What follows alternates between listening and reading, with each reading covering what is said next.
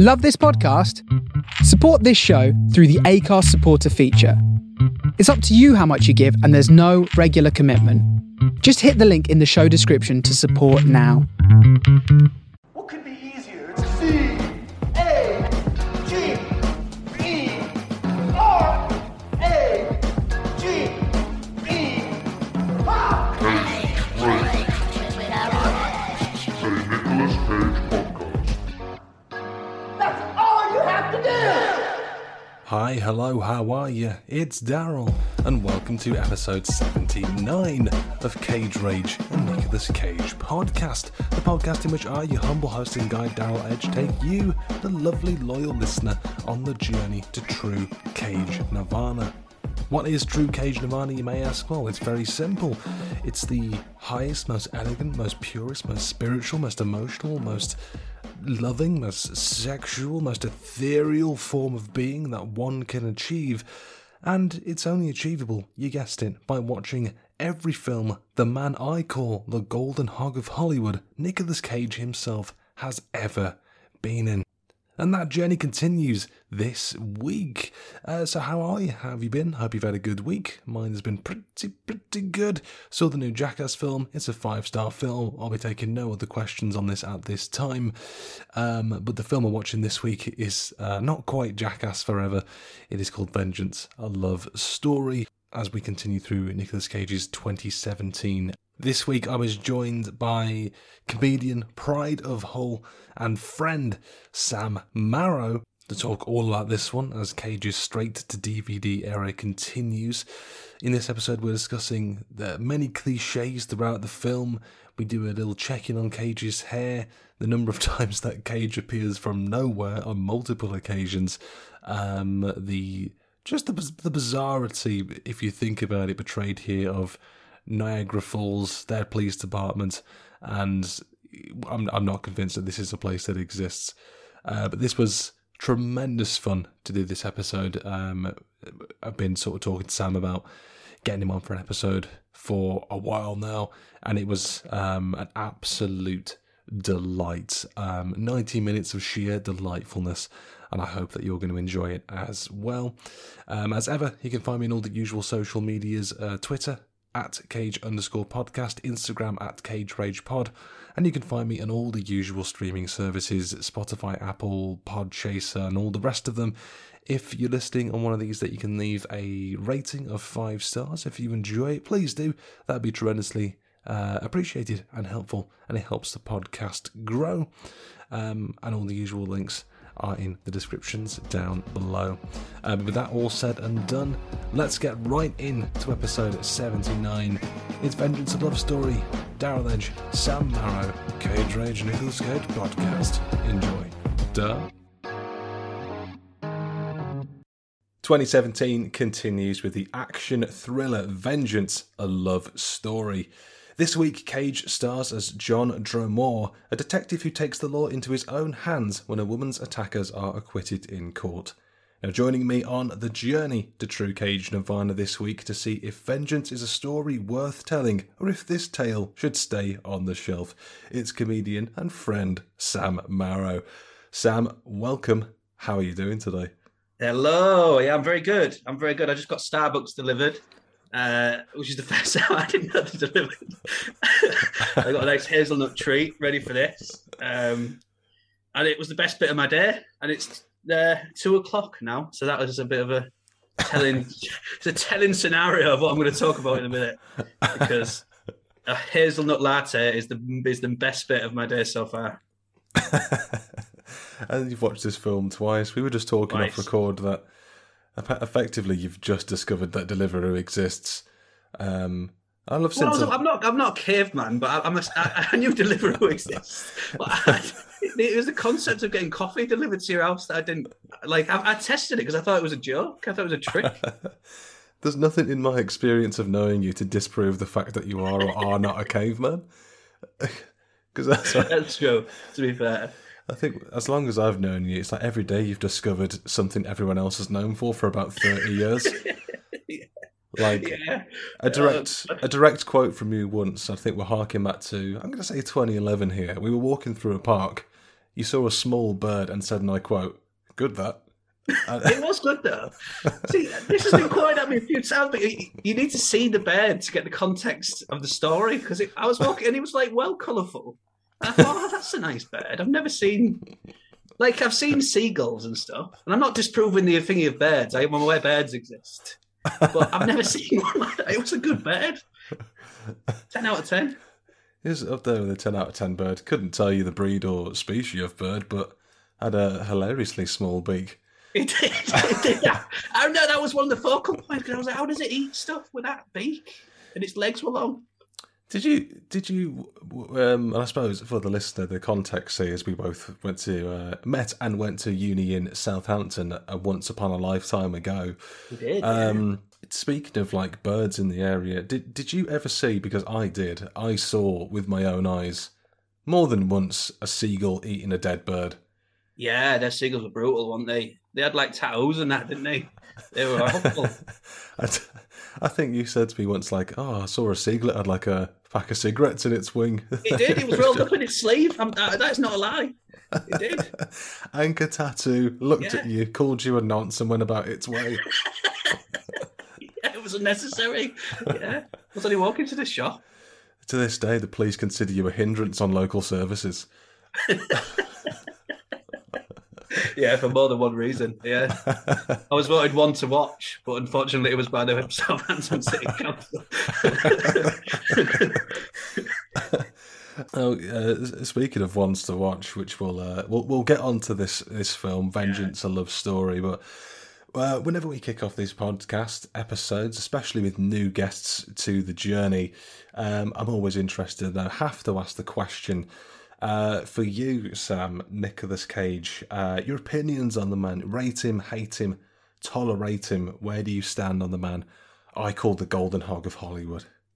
Well, for years, I thought he was just like a joke actor. Like, I'd never seen a lot of him, but I thought he was just always one of them Hollywood guys. Like, Face Off is the film I've seen the most with him in, and he just sort of like screams. Or the main thing I knew about him was when you made me watch, what's the one where he gets eaten by bees in a helmet? I can't remember the name of that film. The Wicker Man. Yeah, so I'm not a huge Cage aficionado, but I actually think he's not a bad actor. I watched that Pig one that you said to me, and I was like, Jesus, this is a different guy. So I'm trying to go back. I watched Raising Arizona. That was well good. There's a few I've watched. Apart from this one, he was good in all of them. Yeah, so I like Nicolas Cage. I think he's more. I used to treat him as an ironic figure, but I actually think he's just a good guy. Yeah. You've come round. You've seen the light. I have. That I've been talking about for over 10 years minimum.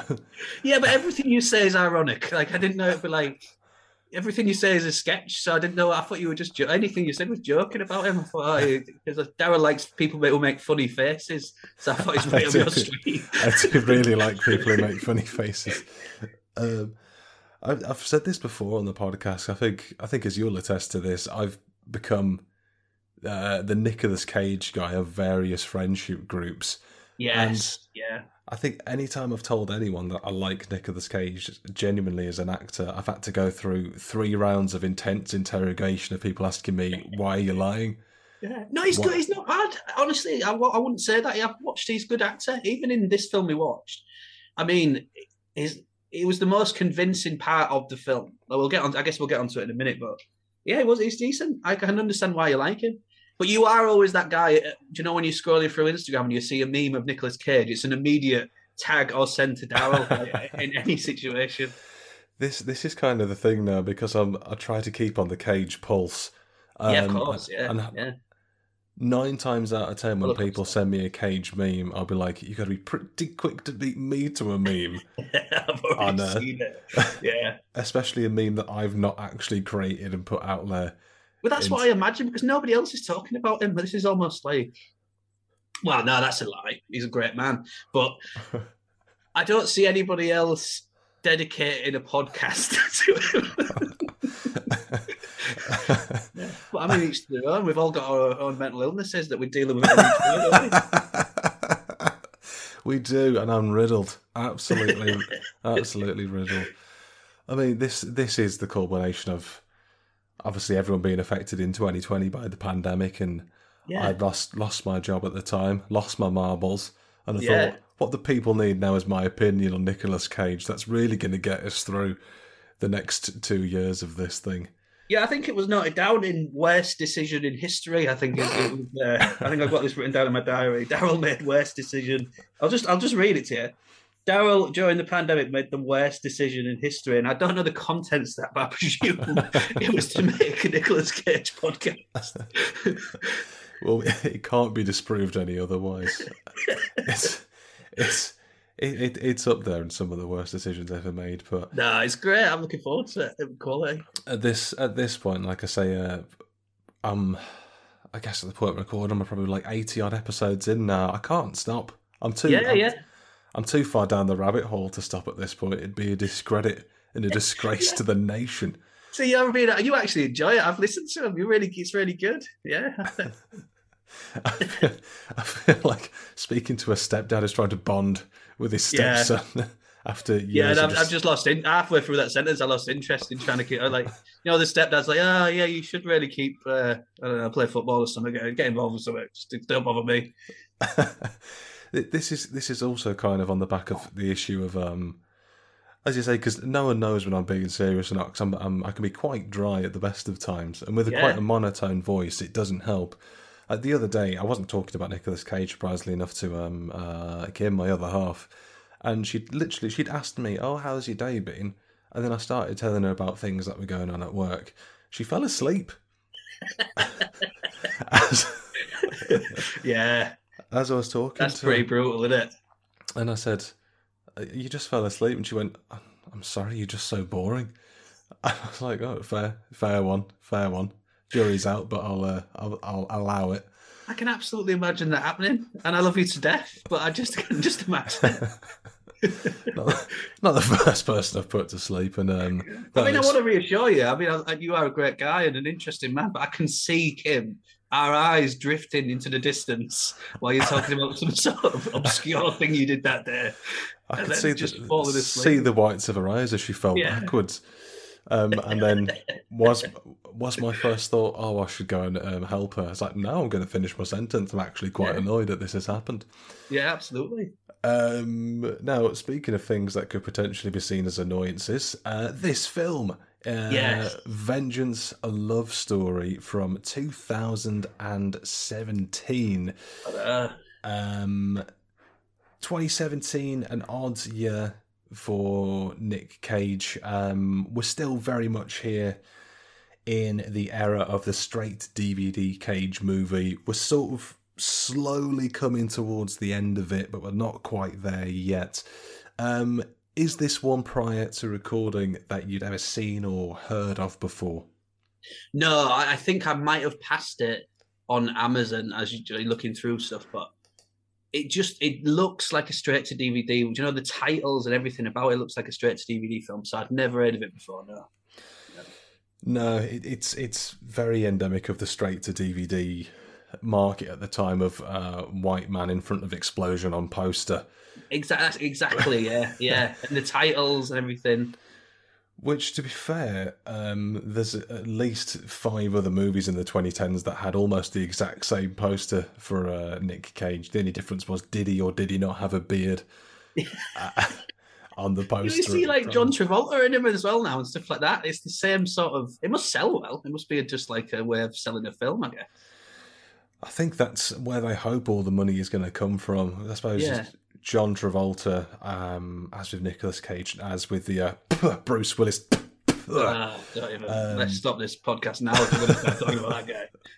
No, I think John Travolta's largely gotten away with it. He's done a lot of piff and spaff in recent memory. Bruce Willis has been pumping out the same film for about 20 years now. I think there was a story that I read that he's sort of stunt doubles and stand-ins do more of his shots than he's actually in. He just turns up, films on a lawn. Much dialogue in these films, is there? I don't even know if there needs to be. It's such a... I think with almost elements of what this story was thought it was. I think it was trying to be a sort of taken or thought it was a kind of John Wick story of revenge, especially in the second half mostly, because I think this is kind of a film of two halves. But it couldn't be further from the truth of what it thinks it is. No, it was sold like, and you watch the trailer and it's like Nicolas Cage is in a vengeance, and it's a really slow, unnecessary film. Like, and there's like about 4 minutes of action in it throughout the full thing. It'd almost be better if it was filmed like a noir or something. That's what I thought today. I think if it had, I guess this is kind of like a broad overview for me here. Yeah. We'll sort of break it down more. I kind of think that if it had maybe done away with some of the action entirely, it might have been a more, not necessarily coherent film, but there was bits that I agree with a few of the critical reviews of this. Because on Rotten Tomatoes, basically, only 4 critics have admitted to watching this. And as such, it's not enough to give it a rating. So this is rated non-applicable on Rotten Tomatoes. That's about right. Audience score have given it 27%. But majoritively, they decided that this one was very cliche-ridden, heavy-handed, ham-fisted. And there was a lot of that in there. I've written down cliche about 8 times for all these little notes I've made on it. Just honestly, just even from the, I mean, I don't know which bit you want to get onto first, but even from the beginning, it's just, you're like, oh no, we're in for a treat here. there's just a lot of things that this film just has to hit certain beats, and the way it kicks off, it's with Cage, sort of John Dramore and his partner.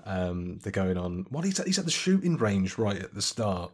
Yeah, he's firing hitting the target every shot without fail.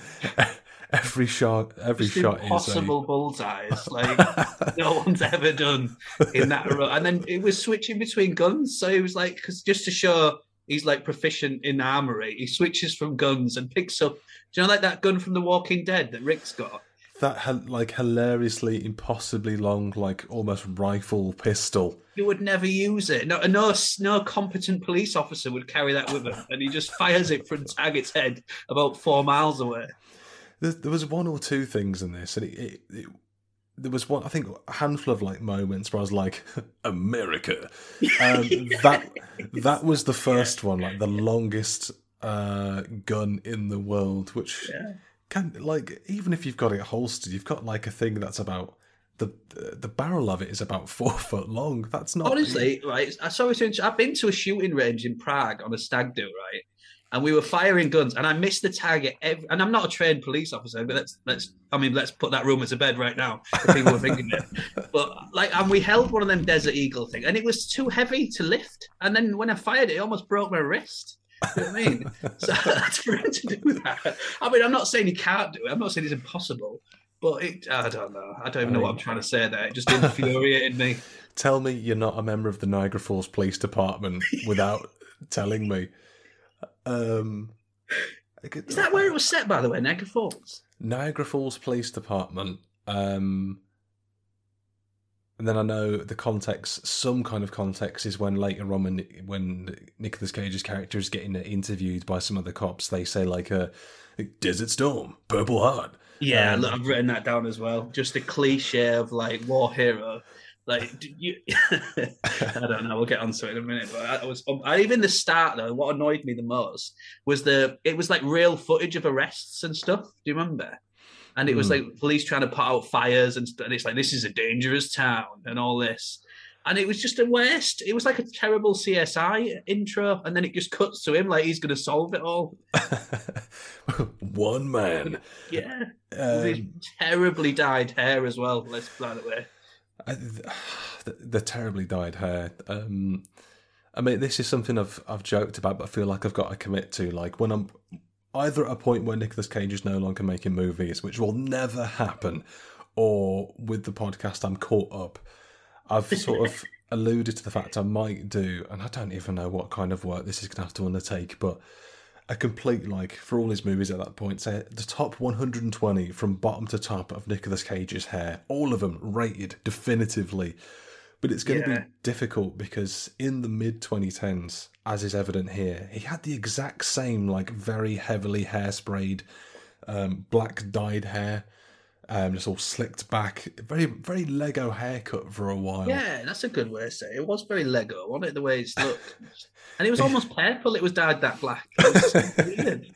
There's a hue to it, isn't there? I don't know whether that's the Magnificent Man himself just glowing, and then it's almost like he's backlit wherever he goes, but it just looks awful. This is textbook Widow's Peak era Cage, with when it kind of just like loops in the middle, and you've got sort of the dips at the sides. Yes, yeah. But now, I think if you look at his hair now, he's got like, or some, very recent 2021, 2022 footage of like Nick Cage hair. It's suspiciously youthful, and I suspect hair transplant. Unconfirmed reports, I will stress, if his lawyers are listening. Yeah, libelous. This is, and this will not be the only libelous thing I say in my time, if I've got my way. America. Yeah, you're a rebel. You always have been, to be honest. I'll say anything for a pound coin, me. But this is, I'm trying to think where his hair would significantly change after this, because it might not be till Pig, actually, that being said, that his hair changes significantly. Got to be a wig down in Pig. I don't know, knowing him. You never know. I suspect it could be a Pig wig, because there were some images of him that has come out for the film he's shooting now called The Retirement Plan, where he's had quite long... I hope that's a real-life documentary that they're making about him. The retirement. So he finally puts us out of our misery. You shut your damn mouth if you know it's good for you. No, he's re-teaming up with Ron Perlman for the first time since season of The Witch in 2011. His daughter gets involved in kind of like a heist thing, but she has to go back to the one man who can pull off the great heist, which is Nicolas Cage. Of course. And Ron Perlman is a bad guy in that. Which there's not much other information about it at the moment. I have a horrible feeling, and I could be wrong. I'm happy to be wrong, but I've got a feeling this one's not going to be good. Yeah, I mean, you've never been wrong before, so I think, I don't know. They don't jump out in it. Nicolas Cage and Ron Perlman is not a must-see, is it? I mean, I don't mind Ron Perlman, but he's just the same character in everything he's ever in, isn't he? Well, I've seen Season of the Witch, and you're not far wrong. Yeah, we'll save that for the Ron Perlman podcast we're going to do next week. Ron Perlman's of Wisdom, coming 2023. But endemic of Cage's hair at this time. And then, quickly following this, after he's doing to the shooting range, they have that bit where it's him and his partner, and they're driving through that neighbourhood to capture some guy, and then it turns into like they ram the car into the side of the van, and they both end up getting shot. But there's one thing, I don't know if you noticed this as well. I think when they were trying to get the guy who was still in the van, the guy drove into their police car, and Nick Cage's character, and I'm sure I didn't make this up, Cage got whipped by the car and flew off screen. Yeah, he gets thrown about 20 feet in the opposite direction. He gets hit by a moving vehicle. He got hit by a moving vehicle. Yeah, anyway, one collision was with the car he was stood next to, and then the car, and he flew across the yard, killing any normal man, presumably, at that speed. And then the next scene is on his feet with his gun pointed, and he almost backflips up, right, and then looks around the car with the gun. But you missed a bit before it, right, where the partner was saying like, he's like looking at a wedding ring. Do you remember? And he's like, next week I'm going to ask Betsy to marry me. And it's like 2 days before retirement.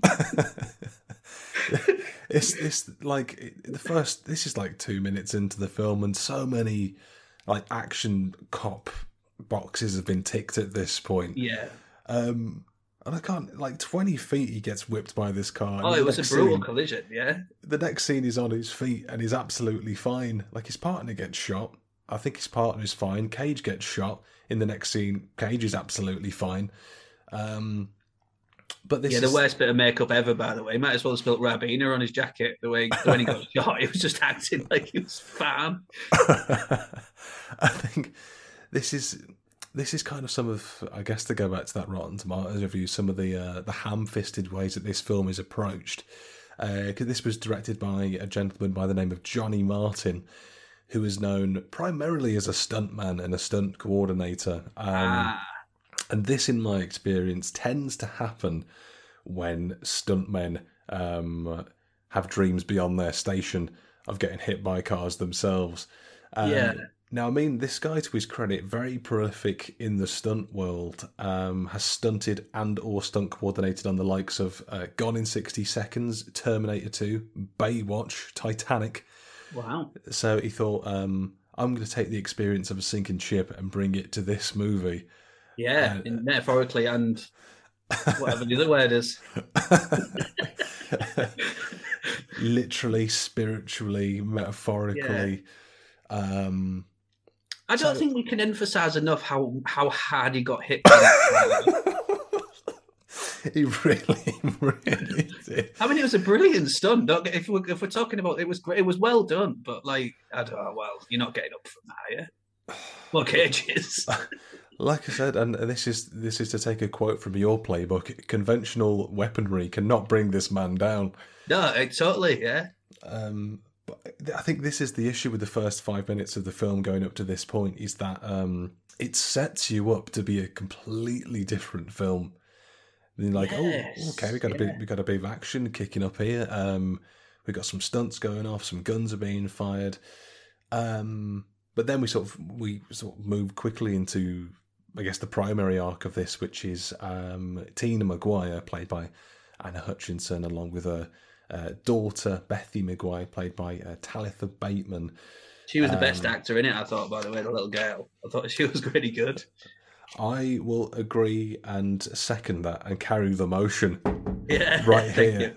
I thought Talitha, who played Bethy, was very good. A lot. Yeah. And I make no secret in saying a lot of the time I'm not a big fan of child actors because they can be like, boo, learn your craft. Yeah. And not Get some experience. See, like, some child actors can be like very, very good, but some for me are just like, look, it's a tree. And then I'm like throwing popcorn at the screen going, ah. Yeah. I wish you were. I mean, it's an odd thing to be annoyed about, but I agree with you. Yeah. They're not professionally trained actors. When you've watched as many films as I have on this podcast, you have the right to be angry. Give people a break. I used to. But I'm with you. They're not good. I mean, but this girl she carried the film, and she was also like the main responsible human in it as well. She was great. She carries like a lot of heavy lifting in this, a lot of emotional weight. I mean, there's a scene later on where she has to, and I'm skipping ahead here, but she has to single-handedly bury a cat in her garden with her own hands, and I was like, Jesus Christ, all the characters go through a lot in this. Yeah, it is brutal, isn't it? It's like emotionally, like, I mean, there's a bit in that, like, not to skip too far ahead, but there's a bit in the hospital where she explains the medical condition to her grandmother. I think I've written it down. She's responsible for telling the adults what's going on with her mum, and there's doctors flying about everywhere. She's just, I mean, there's too much strain put on her in this film. It's not realistic. There's a lot of that in this film, with characters having to explain a lot of things to other characters. A lot of the daughter, who I think she's 10 years old in this, 12 years old, and she has to, as you said, she has to, like, she's been given the burden by medical professionals to explain to her grandmother the critical condition her mother is in after an assault. I was like, you shouldn't have to do that. No, she should be in care. She's 12. Nicolas Cage kneels down in front of her and goes, now this is your responsibility. You got to look after your mother now. And I'm like, this is a little girl. And like, we can't stress enough at this point. No, she's got like a broken arm herself. You know, she's been through like a ringer also. And then I guess on a flip side of that, there's numerous times later in the film where I think especially it's the lawyer. It's something Jay Kirkpatrick, played by Don Johnson, who lawyer-splains a number of things. Like he lawyer-splains how hearings work to the only other lawyer in the film. At the end of the film, where him and Nick Cage have their one scene together, he's like, "There's a little something called the Constitution." Yeah, I cheered at that point. That was great. It's like, you can't just throw around big words like the Constitution and like, oh God, you lawyered him good, Kirkpatrick. You know what it reminded me of, Darryl? Have you ever seen The Office where he makes Threat Level Midnight, Michael Scott? Because even in the bar, there's loads of like newspaper clippings of hero cop saves town, or like Nicolas Cage saves the Super Bowl. Do you know, in like most of them. Nicolas Cage saves burning Mountain Dew factory. And he's this emotionless, like, even for the first few scenes, even when his partner's talking to him, he's just, all he's thinking about is the case. Do you know what I mean? He's expressionless. He's just focused. Yeah, it's very on the nose at the start to get the point of like that. John Dromore is weapons proficient. He's invulnerable to cars. Yes. From any direction. He is presumably metal legs as well. Well, there is that one scene where he buffs his metal knees before going on a rampage. But I've forgotten about that. Like, Tina's talking to him at the bar, and this is in the wake of the shootout and the car whip that we're talking about. And then there's no real reason for it, but just this bar just has framed news clippings of like hero cop, and she's like, they both basically look and wink at the camera and go like, "You're a hero," wink. She says it, Darryl. She says to him, "It's not often that I meet a hero," and points to a newspaper clipping of hero cop saves like school bus. Hero cop saves 17 cats from trees in day. And then he has to be kind of like, I don't know, the world weary, like, again, we've used this sort of motif, but the, too old for this kind of cop is like, "I'm not a hero." And then it's like, well, everything to my knowledge of this film so far suggests the otherwise, sir. Exactly. I thought that was weird because what I've been led to believe is that you're the greatest hero on earth. There's just a lot of very... not a big lack of subtlety when the film is very eager to spoon feed the audience. Like, this is what you need to know about this character. This is what you need to know about this character, and it tries to give us a lot of information at the start. It's like, well, Nick Cage is weapons proficient. He's a hero. Both him and Tina are widowers. They're like, oh my God, you guys have got so much in common. Yes, yeah. And then, I mean, it hits you in the face with all them, doesn't it? It's not even subtle in the slightest. It hits you in the face with the speed of a car being whipped from collision, some might say. But a lesser man would not survive, as we know to be true.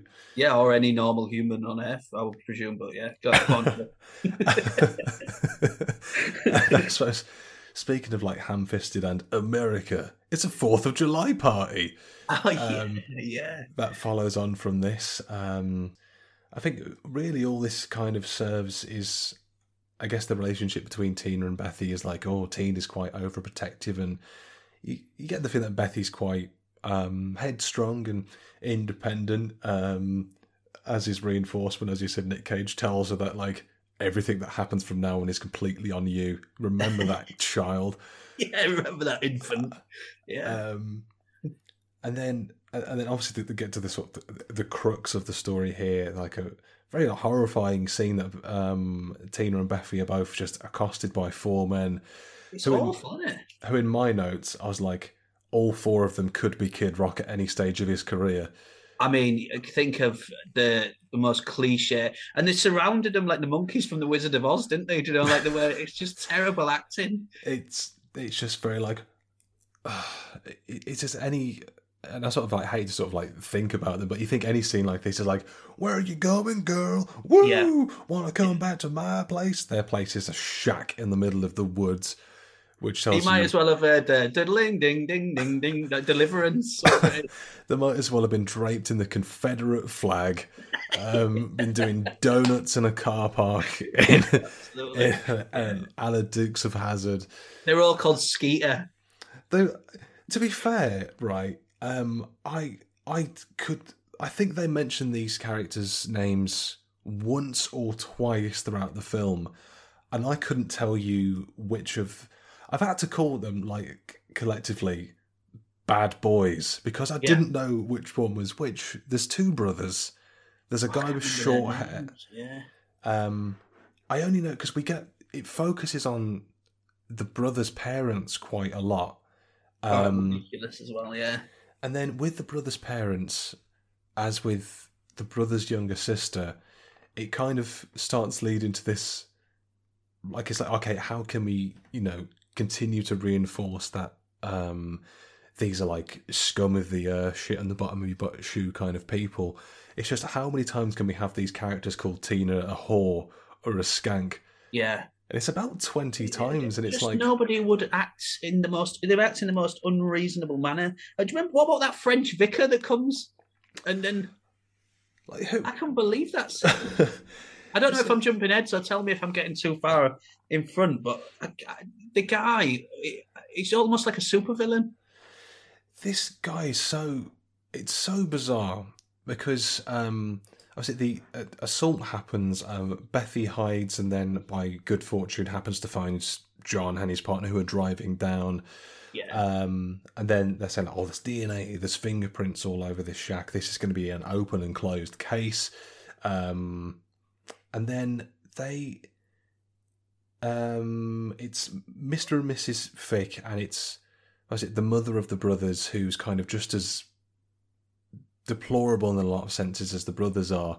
Yeah, very unreasonable woman. Yeah. But then for some reason, as you said, they are visited by, I don't know, a weird French priest who lives in Niagara Falls, and he's just like, we're all God's children.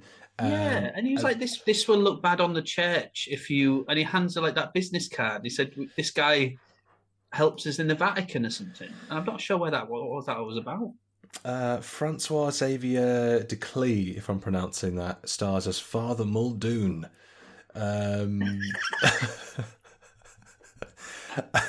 not his name. Just bringing up IMDb now, and I think he's on.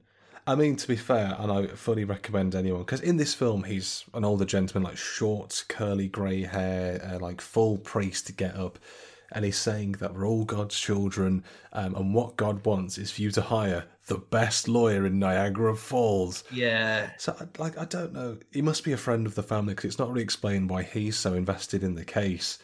But it's like, this guy has represented the Vatican 18 times, and sort of leaves it there, I think, to your own imagination. I think it was a thinly veiled, political criticism on the paedophile scandal in the Vatican. Do you know, I don't know where that was coming from. It was just an odd inclusion in it. It was a really strange way of saying it. Yeah, it has to be just a very, very thinly veiled thing. But I'm just looking up his credits now, Xavier de Clee. And if you go in his Internet Movie Database, the picture they've used for him as his profile picture is him in the middle of the desert in a photo taken maybe in the late 80s of him doing a full jumping split-legged kick in midair. I mean, yeah. As soon as I saw him, I thought he's a Jean-Claude Van Damme type figure. He honestly looks like Fabio. Yeah, he was the most muscly priest I've ever seen. It was just he was busting out of his little vicar's shirt. Well, his first credit from 1996 was a film called Adrenaline, Fear the Rush. No, I've never wanted to watch anything more in my life. And you should watch it immediately, if not sooner. He followed that up also in 96 with Nemesis 3, Pray Harder. Yeah. Starting to see a theme. I don't know what you. But... 2006, Vagabond. He starred in an episode of Conan the Adventurer in 98. Played Professor Lyons in Chocolate City, 2015. So it's, a storied career, shall we say, just being a Frenchman with no reason for being in films, which is very exciting. And then we never see him again. Because I thought, does this woman work for the church? Is she is that the narrative they're trying to say? Or are the guys? I thought they'd all be like vicars or something, and there's a weird twist that the vicars are all drunk and raping. But he never turns up again. He just seems to. He's just there to give her a business card. Everyone's keen to give people business cards in this film. That entire scene could be cut out because his only purpose is that he offers exposition to introduce the character of J. Kirkpatrick, who is the lawyer for the twins.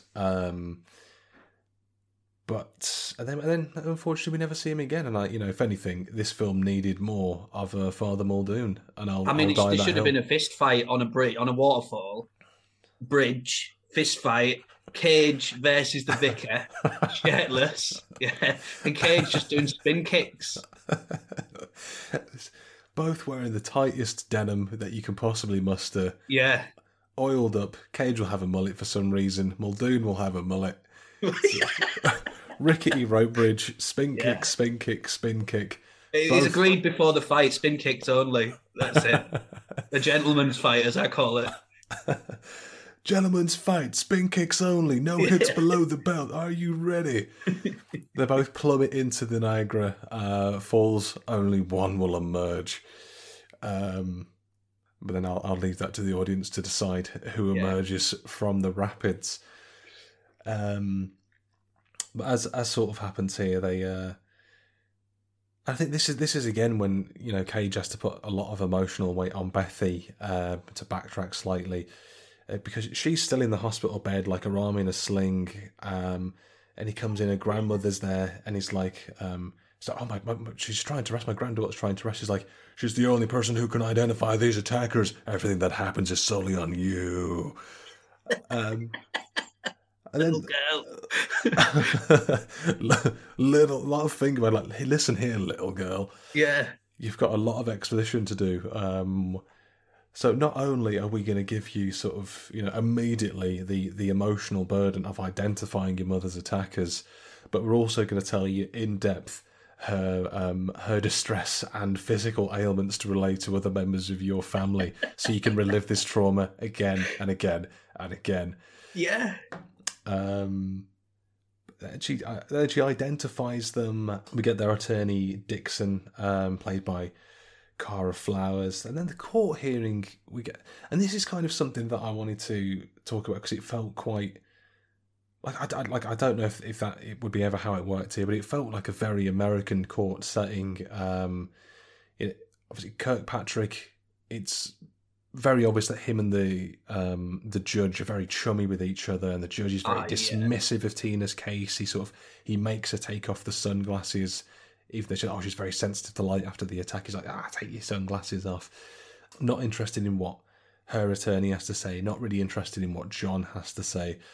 And then sort of Kirkpatrick comes up with all like the confidence of swagger of like Zap Brannigan from Futurama.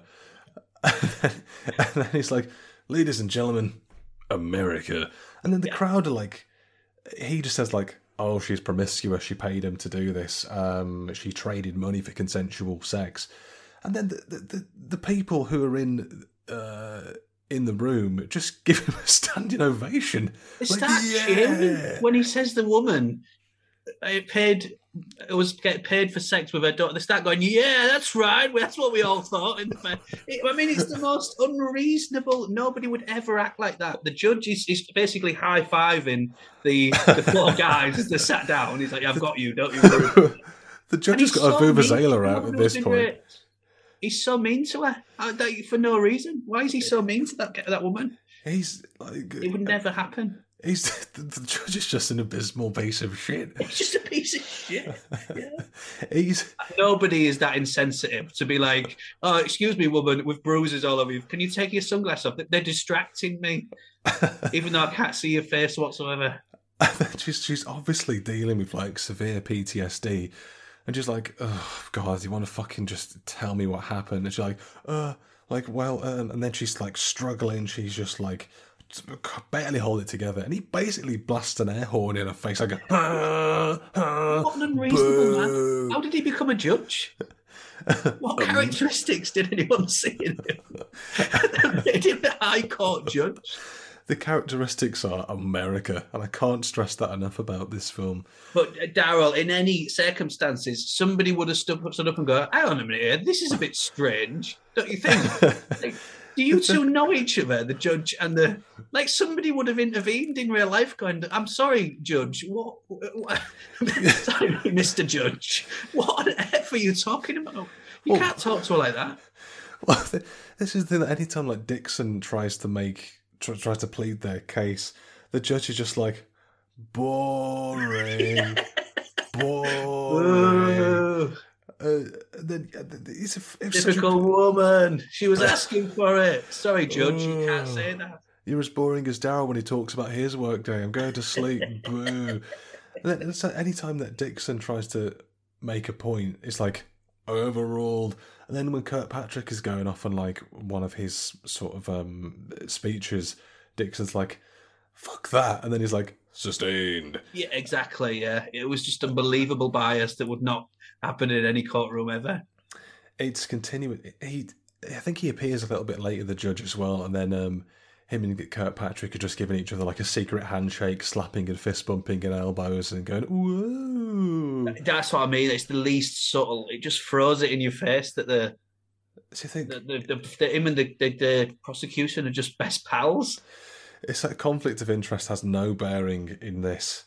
And this is what I mean later as well, when Kirkpatrick and Dixon are talking, and then Kirkpatrick, not for the first time, lawyer-splains to the only other lawyer.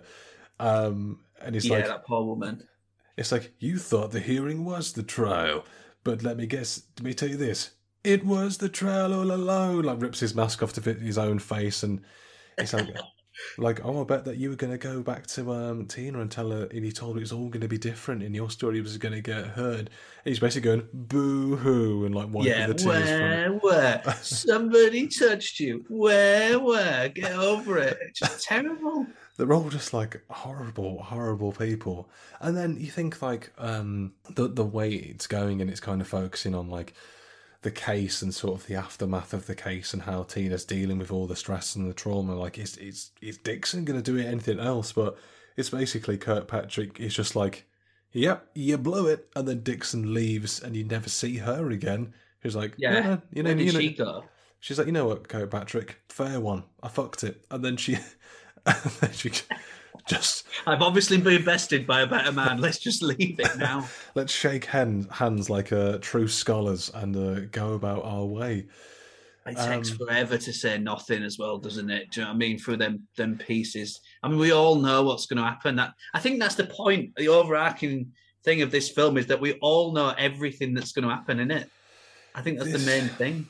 Yeah, absolutely. This is the thing. It's like, again, sort of going back to Cage, this is, and I think from his performance as well, he's not, he doesn't feel like he was entirely there for this. This is a film that he can and has sleptwalked before. It's a similar film that he's done because it's, I think for that point, it was quite easy to pick up certain names to do films like this.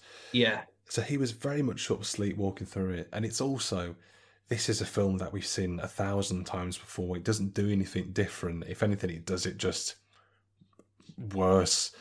Yeah, he's not bad, but he's not good either, is he? It's just, I mean, he's probably the best actor in it, but he's just not, he's like almost like he turned up on the day. What are the lands? Yeah, go on, then we'll do that. Yeah, he was there for about 4 hours and he filmed the full movie. It feels like he definitely did it in about, all his scenes in about 2 or 3 days. Yeah, exactly. Yeah. But then following on from this, it's one of many scenes of people in or around Niagara Falls. Tina's going to sort of jump into the falls. John, as he tends to do from this point on, appears from out of nowhere to stop to stop things from happening. I've written that down. He is so conveniently in the right place at every single time. It is unbelievable. He loves appearing from off screen. He quite frankly cannot get enough of it.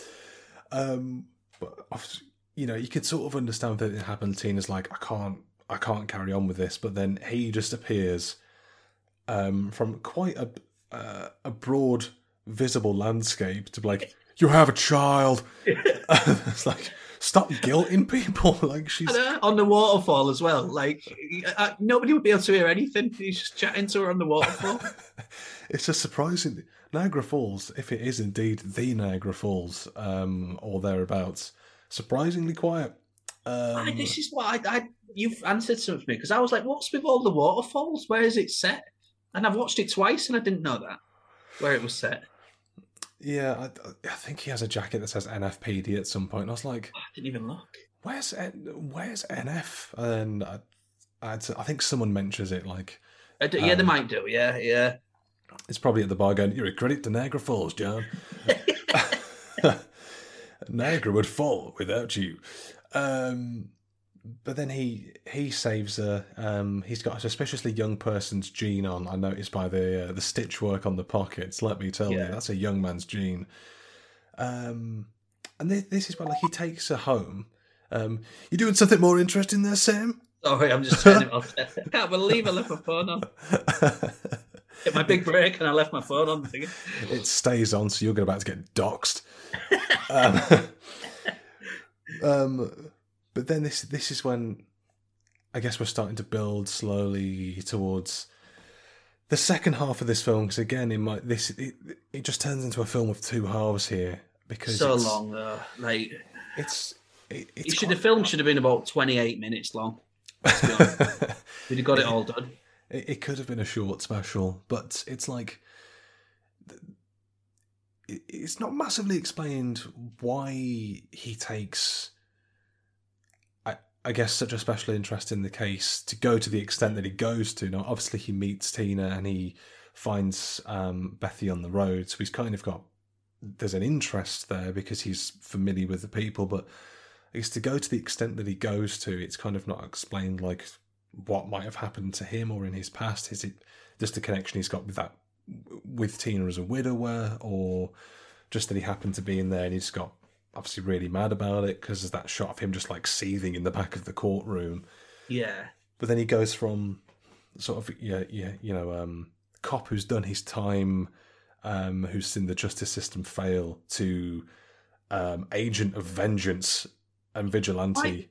Why is it called Vengeance? A love story as well? Because that's what I presumed at the beginning. I thought that was going to be his sort of new wife who gets assaulted and stuff. But then I don't think they see each other after the bar scene, do they? And then until later on, I guess. I don't know. It just seems sweet to me. No, they don't see a lot of each other.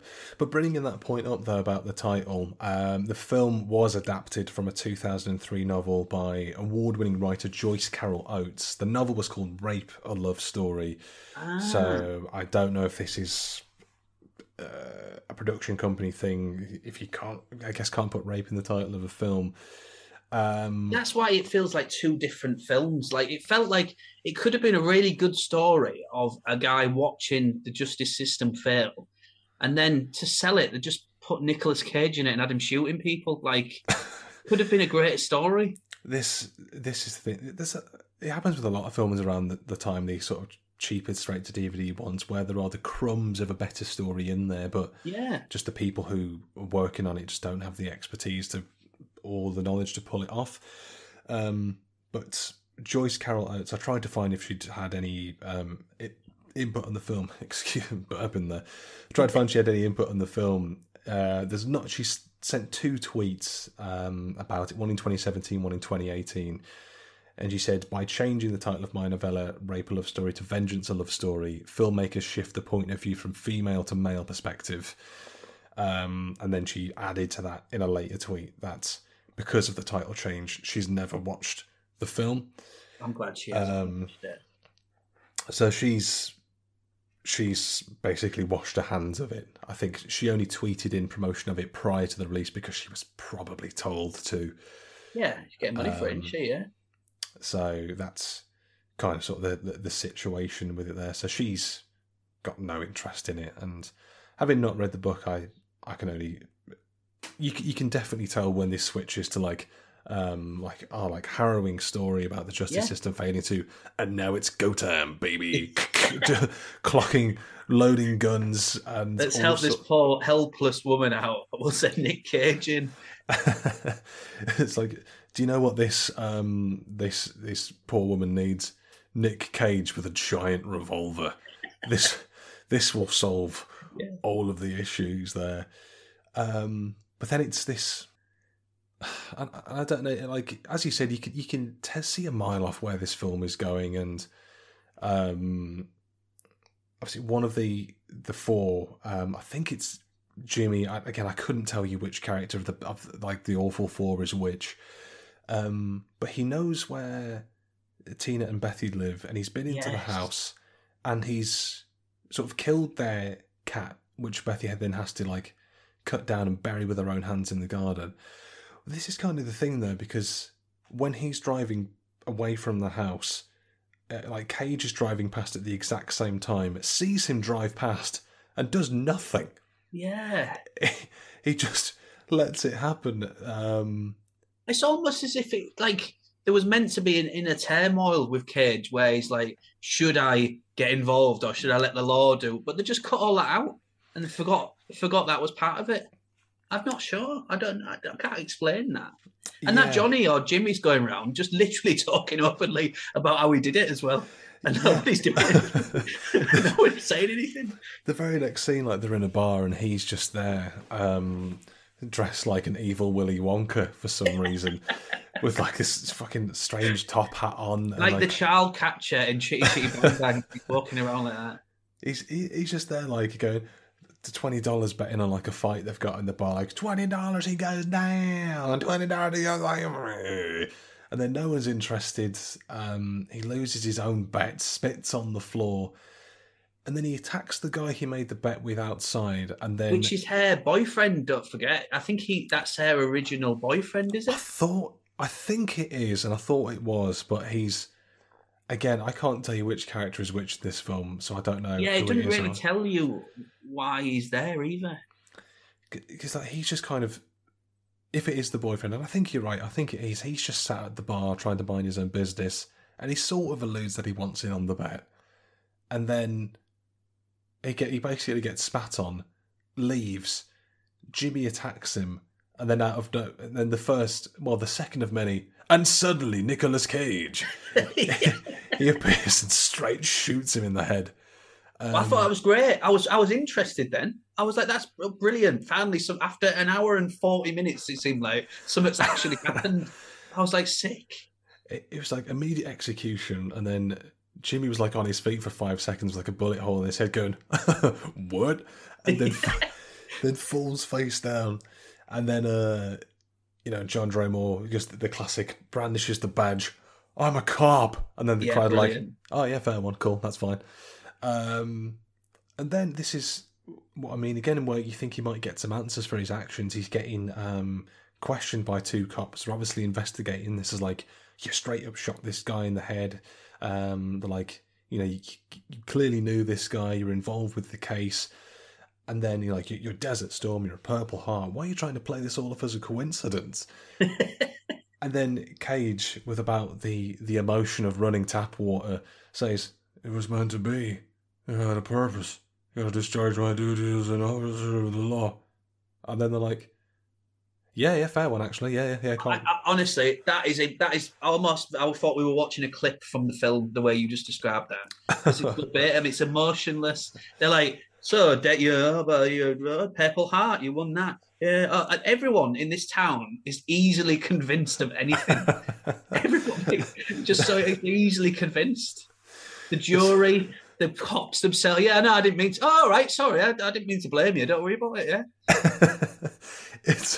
It's like just in the water of Niagara Falls that everyone's like, Oh yeah, my bad. Yeah, don't worry about it. Sorry. Oh, I have to, so apologetic. Yeah, it's like we have to ask these questions. We're cops.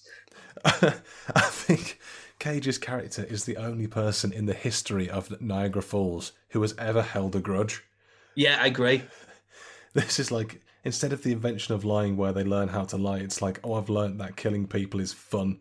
Yeah, it's called Move On City. It was the original title of it. Just moves on from everything and just forgets about it.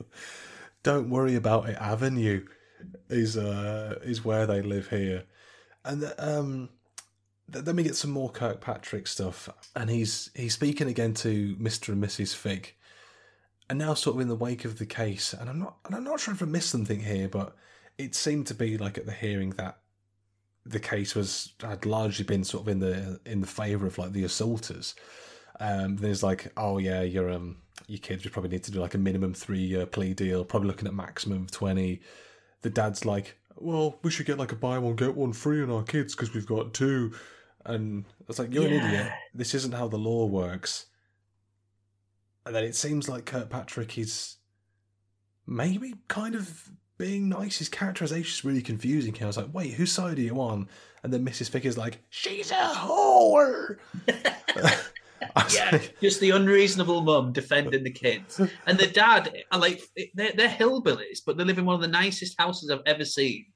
And does he put his house up as a yes, and they lose it? And the lawyer's like, well, we've got, even though he absolutely obliterates the hearing, by the way, it's the greatest victory in law history for the first bit. He's like, no, we should probably take the 3 years because there's so much evidence against you.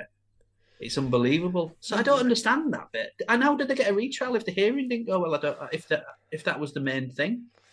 Yeah, it so seems confusing. It seems to play quite fast and loose with the court process, and just assumes that you'll just be fine with it. It's like, it's absolute home run at the hearing, but now you're making a plea deal for the brothers. It's not clear if anything was happening to the other 2, if they were being a plea deal, or I suppose by that point one of them's dead. And did the lawyer represent all 4 of them, or just the 2 guys? Because we didn't really see that, did we? Yeah, it's a bit murky on that one as well. The implication from the hearing is that he's implying all 4 with the classic, these are upstanding members of society. Yeah. That's a stupid thing. It's like you can't take their lives away. They're on a sports scholarship. These are promising young athletes. Who will play sports for Niagara Falls football? No, it's not specifically mentioned in the sport and the 4 least athletic men you've ever seen in your entire life. They'll ever shoot rats as a sport. Yeah, they're off into Tatooine shooting womp rats for power converters. That's the kind of one of them's got that Anakin Skywalker like one dreadlock, hasn't he, as well? That's a good analogy. I mean, that's a man who definitely hates sauce owing to its coarseness, if I've ever seen one. So the whole lawyering of this, it's very fast and loose and confusing about what's going on. But then we get the next scene, which was one of my favourites because it's, again, peak America. Beautiful. We get John, who's standing over the Niagara Falls, and he's just like looking out across Niagara, and then an eagle cries like, "Arr!" And then the eagle's in shot, and I was like, fucking hell. I know. I just couldn't believe it. I thought this is a joke. This is a parody film, and I'm not getting it. He's literally, as you've just described, he's taking it all in. Like he hasn't lived in the Niagara Falls for obviously 50 odd years, or however old he is. And he's like, what decision should I make next? Oh, thank you, Eagle, for confirming that I'm making the right choice. It's like, cacao. You're welcome, Nicolas Cage. Cacao, cacao. Yeah. Do what you think is right. Follow your heart, John. The truth will set you free. And then he basically just like looks into the sunset, and then Eye of the Tiger starts playing. dink, dink, dink. It might as well be. Yeah, it's the most cliche-ridden bit, but the music's really good. Like it's almost like this. It's not the sum of its parts. This film, because I like the music choice is actually decent, but you're just watching Cage just like. Sorry, you can't see me on the video, but just staring, just like into the sunset, just as if he's contemplating what path should I go down now. Oh, we're on the right path. I stress that Sam completely forgot the medium of podcasting then and started staring at this. started acting. I forgot we were on a podcast, yeah. But then I think the Eagle must have told him what to do next, because the brothers get a call from someone who is, I think, claims to be a criminal investigator or a lawyer or something, and yeah, I'm not sure what they said. We don't know who's doing it though. Who's working? I think it must be like John setting up the plan, because they say like, oh, this person's got evidence on Tina. It can really like prove our case that Tina is what whoever says she is. So again, the most easily persuaded people on earth, by the way, just believing that straight away and driving to the Niagara Falls to meet him. One of the brothers is like, why is he? This is the quote unquote the dumb brother. He's like, why are you getting told that we've got to go to Niagara Falls to get evidence from a man we've never met before? It's like, because you're the dumb one. That's why people talk to me. Yeah. And then I don't know if you noticed this as well. When they're driving in the car, it felt like it should have been an outtake, but they just kept rolling. Like it's the dumber brother with the hair braid, and he's doing something with like the cigarette lighter or something, and he drops it on his lap, and he's like, "I'm going to burn my dick off," and then it's like, it felt like a weird thing to keep in. It must have been for they can't have had enough time in the film. It must have been about 91 minutes, and like, well, I'm gonna have to make this a little bit longer. Leave that bit in because it was so unnecessary. It was a weird sort of addition to make at that point when the film has done nothing but say like, oh, these are all like weird. Was it scum. to try and make them likable before we see what happens to them? I don't know. Again, it's a cliche-ridden thing, but I don't understand that bit. It's just like, oh, we're about an hour into the film. This is the point where we start. We bring the brothers back into the light. We give them their own eagle to follow. Well, when they're getting the tattoos as well, he's like, "Can I have a tattoo of an apple pie?" And he's like, "My mum used to make me apple pie when I was a little boy." And we make me think, "Oh, that rapist is lovely. What's the matter? He's a treat. He's just a sad soul." It's like you're supposed to be watching that at home, and you're like, "Wait a minute, I like apple pie too." It's not all black and white, but it might be a bit grey. There sure are grey areas with these rapists. Well, they get to Niagara Falls, and obviously because of motion, it starts thundering and raining. Yeah. And this is the funniest part of the film for me. Like the smart brother goes out and it's like, "Where is this guy? Where is this guy?" And suddenly, bang! He goes flying off the Niagara Falls. Excellent. And then Cage is there with a super long revolver rifle, as we've seen. And like, I can't stress how funny it was. It was so sudden. And he just went, eh. And he caps the other guy in the kneecap, and then the other kneecap, and like, because he's an expert marksman, as we found out earlier on.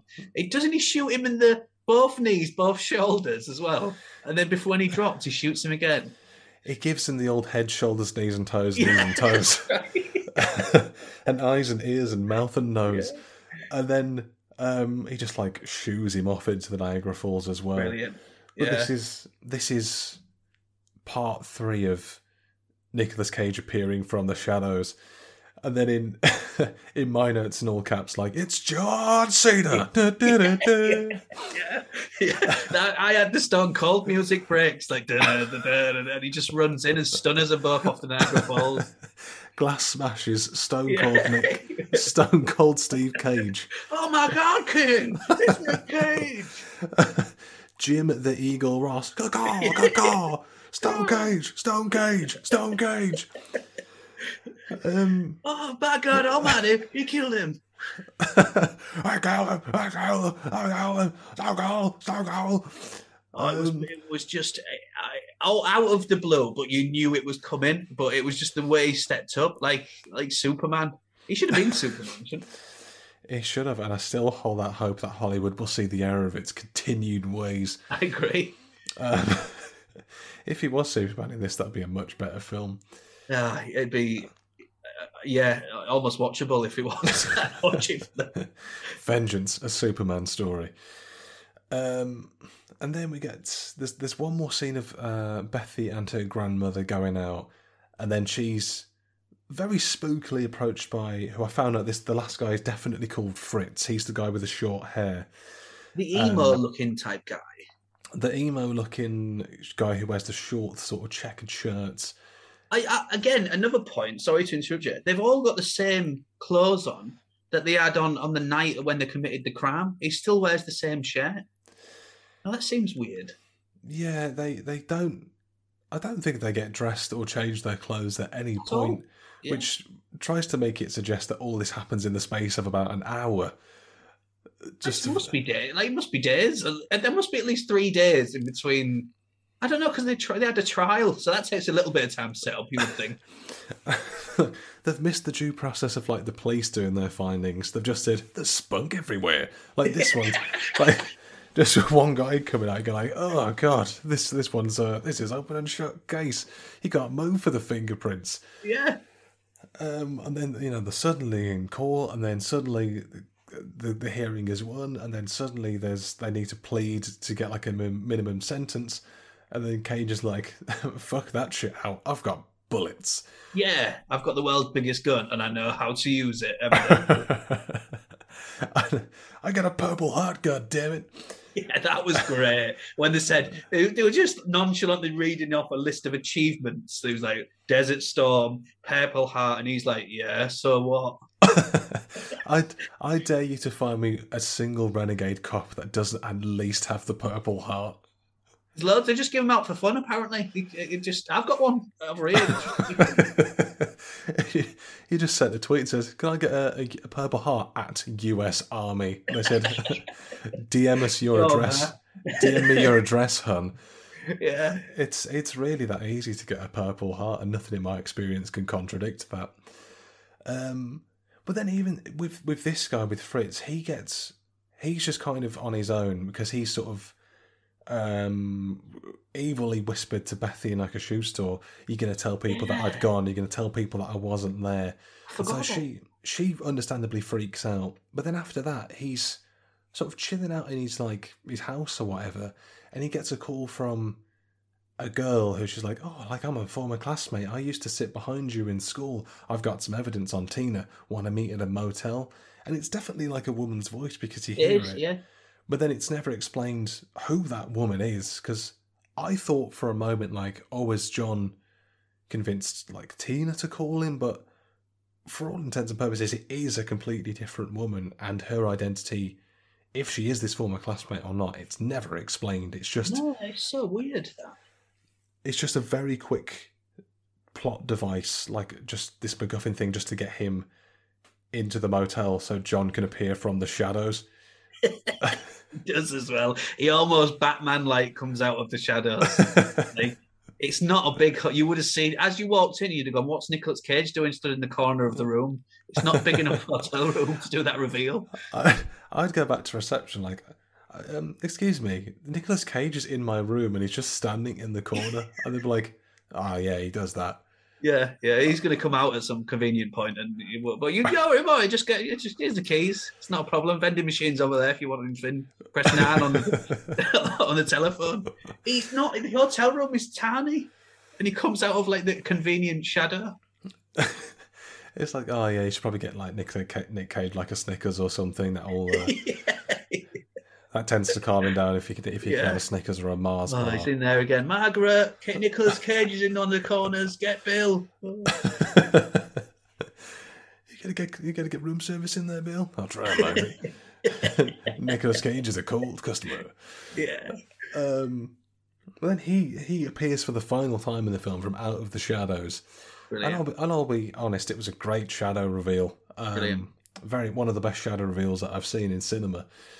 And then we get Fritz quickly dispatched, but he's like, "Put your hand on the gun, write this suicide note," and he's like, nah, you're all right. He just keeps hitting him with the gun until he does it. He's like, no, do it. It's fun. Bit of fun. Bit of a laugh. Yeah, go on then. I'll do it. Again, easily convinced man. It's like almost made him dig his own grave, and he's like, "Yeah, no worries, I'll just." But when he hits him with a gun, I don't know whether it's a theatre thing, but I think he actually catches the guy in real life when I was looking at it, because he's visibly like that, and I'm pretty sure he catches him in the eye by accident. But Nicolas Cage is such a good actor; it did not affect his performance whatsoever in that. Actually, GBH will be one of the least things in his mind when he's in the middle of a take. Nicolas Cage was a one-take man. Let me tell you. He must have been on this, because I can't. He looked like he was reading lines off screen when he was doing certain bits of it. I genuinely think he had an actually loaded gun and really killed that man to get the take. Almost a documentary style thing, isn't it? Yeah, just a really badly filmed documentary. I genuinely believe that we saw a snuff film play out there, and there's a dead man. Nicolas Cage will spill blood to get the shot. It's well known. It's well known he'll go to any length, and he'll kill who he wants to get that shot. If there's a few things in my experience that are correct, is that Nicolas Cage will kill to get the take, and he will never act unless he's at least semi-erect. Well, yeah, I can imagine. It's the only thing that will get him onto the set. The pheromones. They have to spread pheromones everywhere, and he just ends up. That's why he's in the right place every time. that to lure him in there with aphrodisiacs like oysters and pheromones. Otherwise, Definitely. he won't. Otherwise, he will not act. But then it's like I guess you can sort of see where it's coming from or not, but I don't know. Just like the build just to kill off these four people, it always happened so quick. It was so unsatisfying, wasn't it? The way they ended, unsatisfying. Yeah, I was kind of expecting them to have maybe more of like a chase to kill at least one or two of them, because they all got dispatched. Yeah, and I suppose with something like this, it's kind of like. Not that necessarily that I wanted it to be drawn out, but I suppose I wanted to feel something more. But every time they got killed, I was like, okay, yeah. That's exactly right. There was no intrigue to it. There was no it was just inevitable. Do you know what I mean? He didn't really trick him. He just got a woman to ring up and say, "I've got convenient evidence that is going to get you out." Oh, all right, I'll be there in 10 minutes, and they show up on their own. Nobody would ever do it. 3 out of 4 of the attackers all fall for being called by a stranger who tells them that they have irrefutable evidence. Yeah. So that man sounded suspiciously like Nicolas Cage. Shut up, you're an idiot. Yeah. It definitely wasn't the cop who wants us dead. He couldn't I'm sorry, be. I didn't mean to question you. I'll turn up straight away. Send me your coordinates and I'll be there in 5. But then, this is kind of the thing as well, because now all the 4 are dead. They've all been executed in some way, shape or form. Yeah. And no, I mean, I guess you can sort of tell why, but there's no sort of... Cage doesn't have to worry about it. He's not questioned by the police. He gets... Not even slightly. It's like, you think those 2 cops are like, okay, like, well, you know, you had to sort of brandish your gun, you say it was self-defense, you were attached to this guy. But then you're like, the other 3 have turned up dead with weapons I've definitely seen you practice with every day on the shooting range. And he's just like, yeah, but I've got a Purple Heart, though.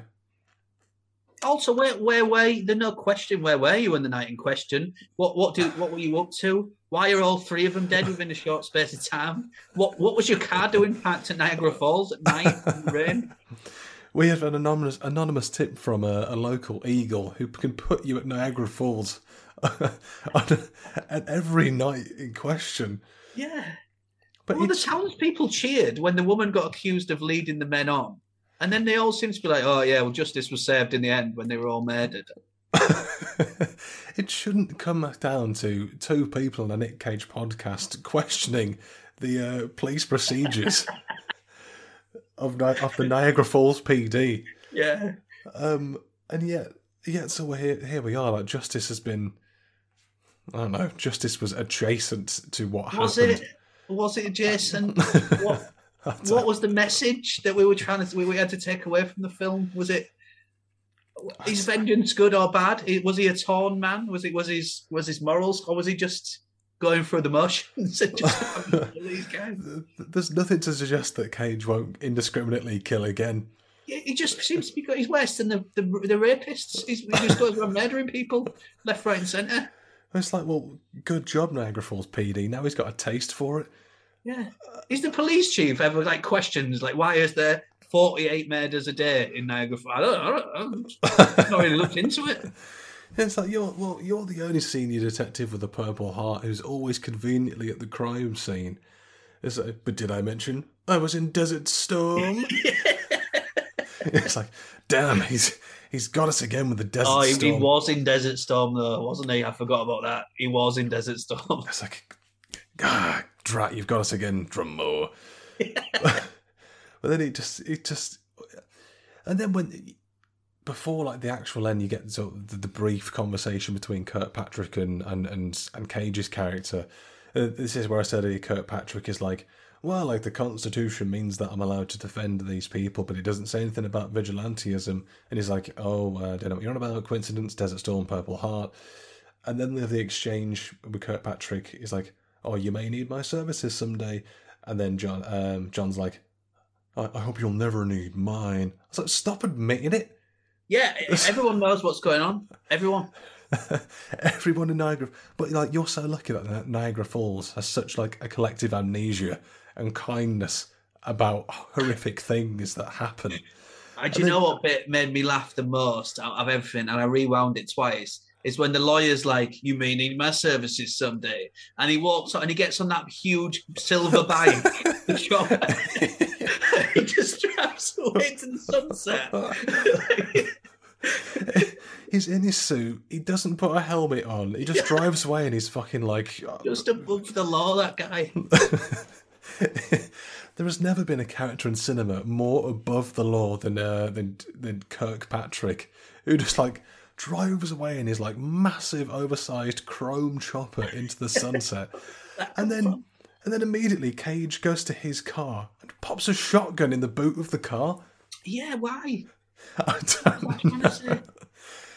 don't know. He just puts he's off to offer his services to someone else. He's a date. I didn't think of it like that. Yeah, another day, another dollar sort of thing. I don't know. It's he's basically Batman on the top of a gargoyle over Niagara Falls, Gotham City. Yeah, I am the Knight. I am the Cage. And then the most undeserved emotional ending with that little girl as well. I didn't know them characters were linked in that way. That was unreal.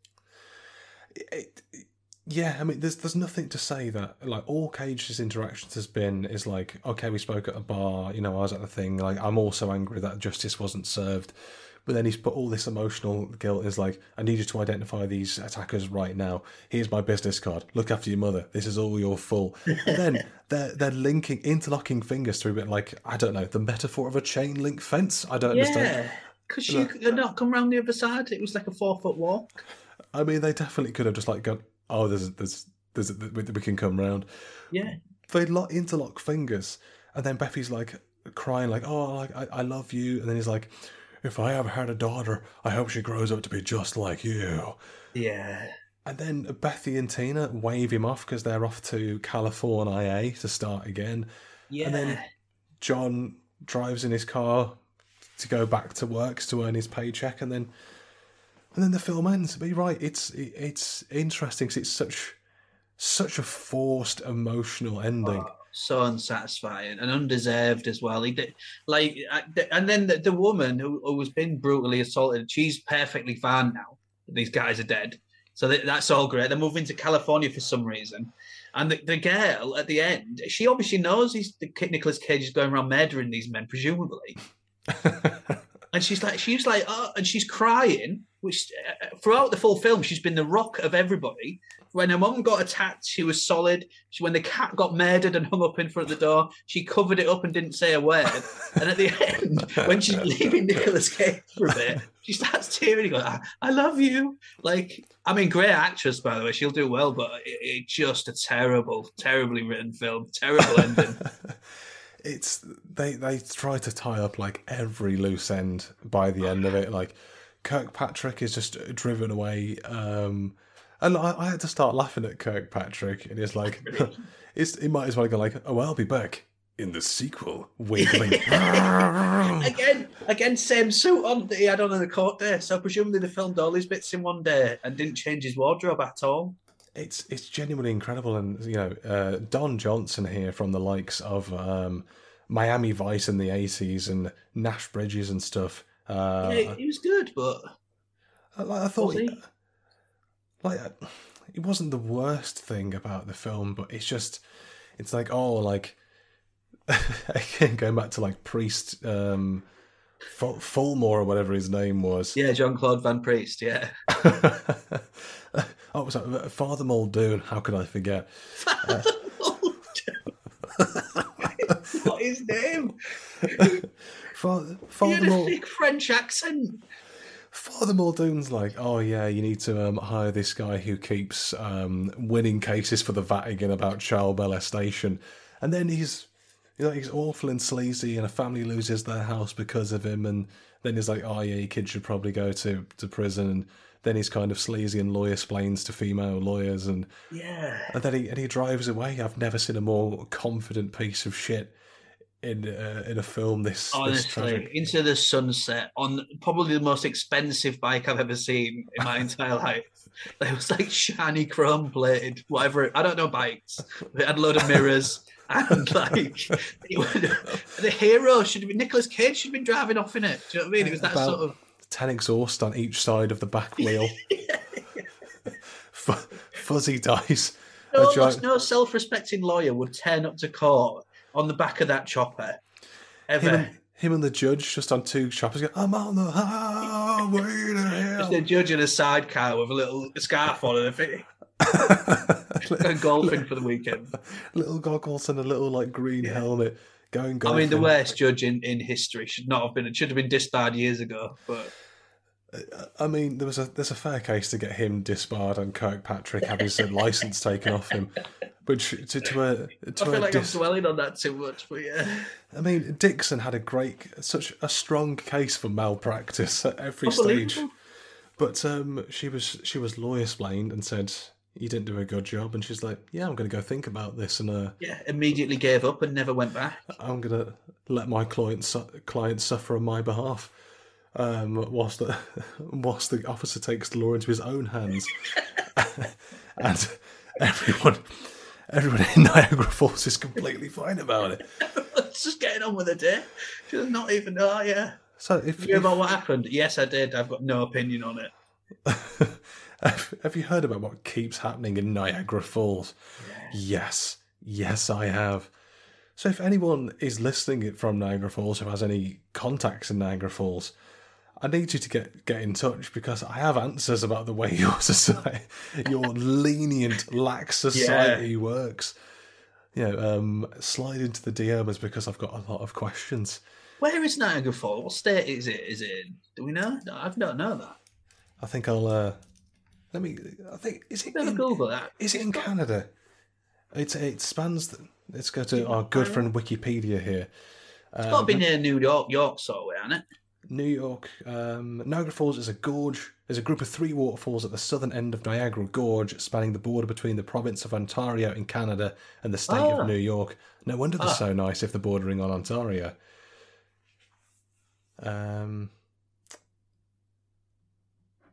It didn't seem cold, but then that might be is Canada cold? That might be confusing all that.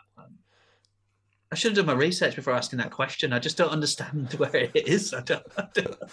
It's this fictional world where it's just like almost like people get Men in Blacks every day and forget stuff. What we're saying is there's nothing in Sam's experience to suggest that Niagara Falls is a real place. That's exactly what it's like. Where did that waterfall come from? So all we can conclude here that this film is nonsense and Niagara Falls is a giant work of fiction, one of the biggest myths since Bigfoot and the Loch Ness Monster. Yeah, it's like Middle Earth on Narnia. Niagara Falls is that. It doesn't exist. It's like, oh, next you're going to be telling me that Bigfoot lives in Niagara Falls.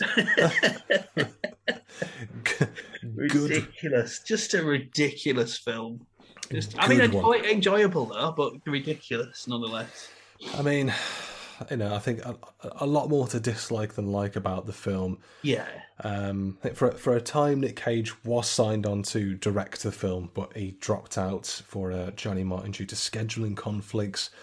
For a time, in the late area of 2009, Samuel L. Jackson originally attached Diane Wiest, Abigail Breslin, later Uma Thurman. All were attached, but production was halted for reasons unknown because they couldn't agree where Niagara Falls was on the map. Yeah, nobody could find it. They were trying to drive around. Nobody knew where it was. Tore production apart.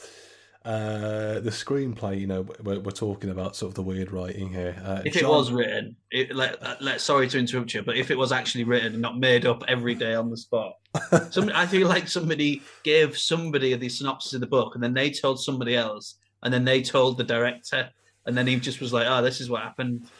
So by the time it got back to Johnny Martin, it was just, well, rumour has it there's this giant water basin. John Mankiewicz is responsible for this, who was a co-producer on and writer on House of Cards, also wrote episodes of House as well. Oh, wow. And budget-wise, as we're saying, I think very, very limited release, made about $73,000 at the box office. Budget for it, not known, because people like us, we don't need to know. Yeah, exactly, yeah. But not too much else to really sort of speak about sort of covering the film. Going back to the 4 reviews here, that Nicolas Cage can practically sleepwalk through these type of generic vigilante roles. Brian Orndorff of Blu-ray.com, nerd, wrote, if one is only interested in watching poorly coiffed, dentally challenged fiends receive their just desserts, there are worse options out there, with most of them also starring Nicolas Cage. So Brian Orndorff, if you want to fucking fight about it, yeah, I want to know where he lives, because I'm going to go see him in a bit. And he had the nerve to publish that review on my birthday in 2017, September 14. So you've offended me and Cage in one fell swoop, Brian. Shit. So I think what we've learned here is that Niagara Falls doesn't exist. The justice system of this alleged Niagara Falls is a joke. And Brian Orndorff, come get yours, son. Yeah. And Nicolas Cage is impervious to 85-mile-an-hour collisions. Well, these are the takeaways I look for at this point in podcasting. But I suppose as we sort of come to the end of this Vengeance, a Love Story, I guess what was your final thoughts on this movie B here? Final thought, it probably should have never got made. It's an unnecessary story, and I imagine from looking at the parts of it, you look at it and think there's a story in here somewhere about like the woman who gets assaulted and was drunk at a party beforehand. So it's like a case of like, it could have been a good courtroom drama of, I don't know who to believe. But all of that was just swept over and almost just put in place just so we could see Nicolas Cage shoot somebody in cold blood. And he doesn't even have that character struggle of like, should I or shouldn't? What sort of cop am I? He's just like, no, I've made Madman up. One quick swoop over Niagara Falls has absolutely made Madman up. It was a necessary long film. It should have been about a 28-minute CSI episode. That's my synopsis of this. Would have been better as CSI. Yeah. And it doesn't take a lot for the cops of Niagara Falls to start throwing their purple hearts in people's faces. Like, I've got purple hearts, I've got newspaper clippings, I've been to Desert Storm, you let me do what I want. That was hilarious. Seeing him superimposed onto somebody's face with hero cop saves town. He's just, it told you everything you needed to know about the film. the film really just was, how quickly can we get this ridiculously large gun into Nicolas Cage's hands? And let me tell you, not fast enough. Not fast enough and not long enough. The gun wasn't long enough. The shooting wasn't fast enough. Minus 5 stars for me. But I think on those absolute bombshells, we come towards the end of this week's episode of Cage Rage, a Nicolas Cage podcast. As we wrap up here, Samar, of course, thank you for joining me. What a privilege. What a pleasure. Yeah. If the listeners do care to find your views on Niagara Falls continuing into the year of our Lord 2022, where can we find you on the interwebs and that such? You can find all my views on Niagara Falls shortly on Agent Marrow on Instagram. I'm also on Facebook, and I'm doing a few gigs here and there. So yeah, look out for me. I'm sure I'll incorporate something into it. Yeah, thank you very much. Wonderful stuff. All the links in the description, as per usual. We come to the end of this week's episode. So I'll have to say once again, thank you to Samara for joining me this week. And you, the bloody listener there, thank you for listening. You're the real hero of Niagara Falls here. We'll see you in the next one. But until then, keep on caging. It's all you have to do. Thank you, take care, and goodbye.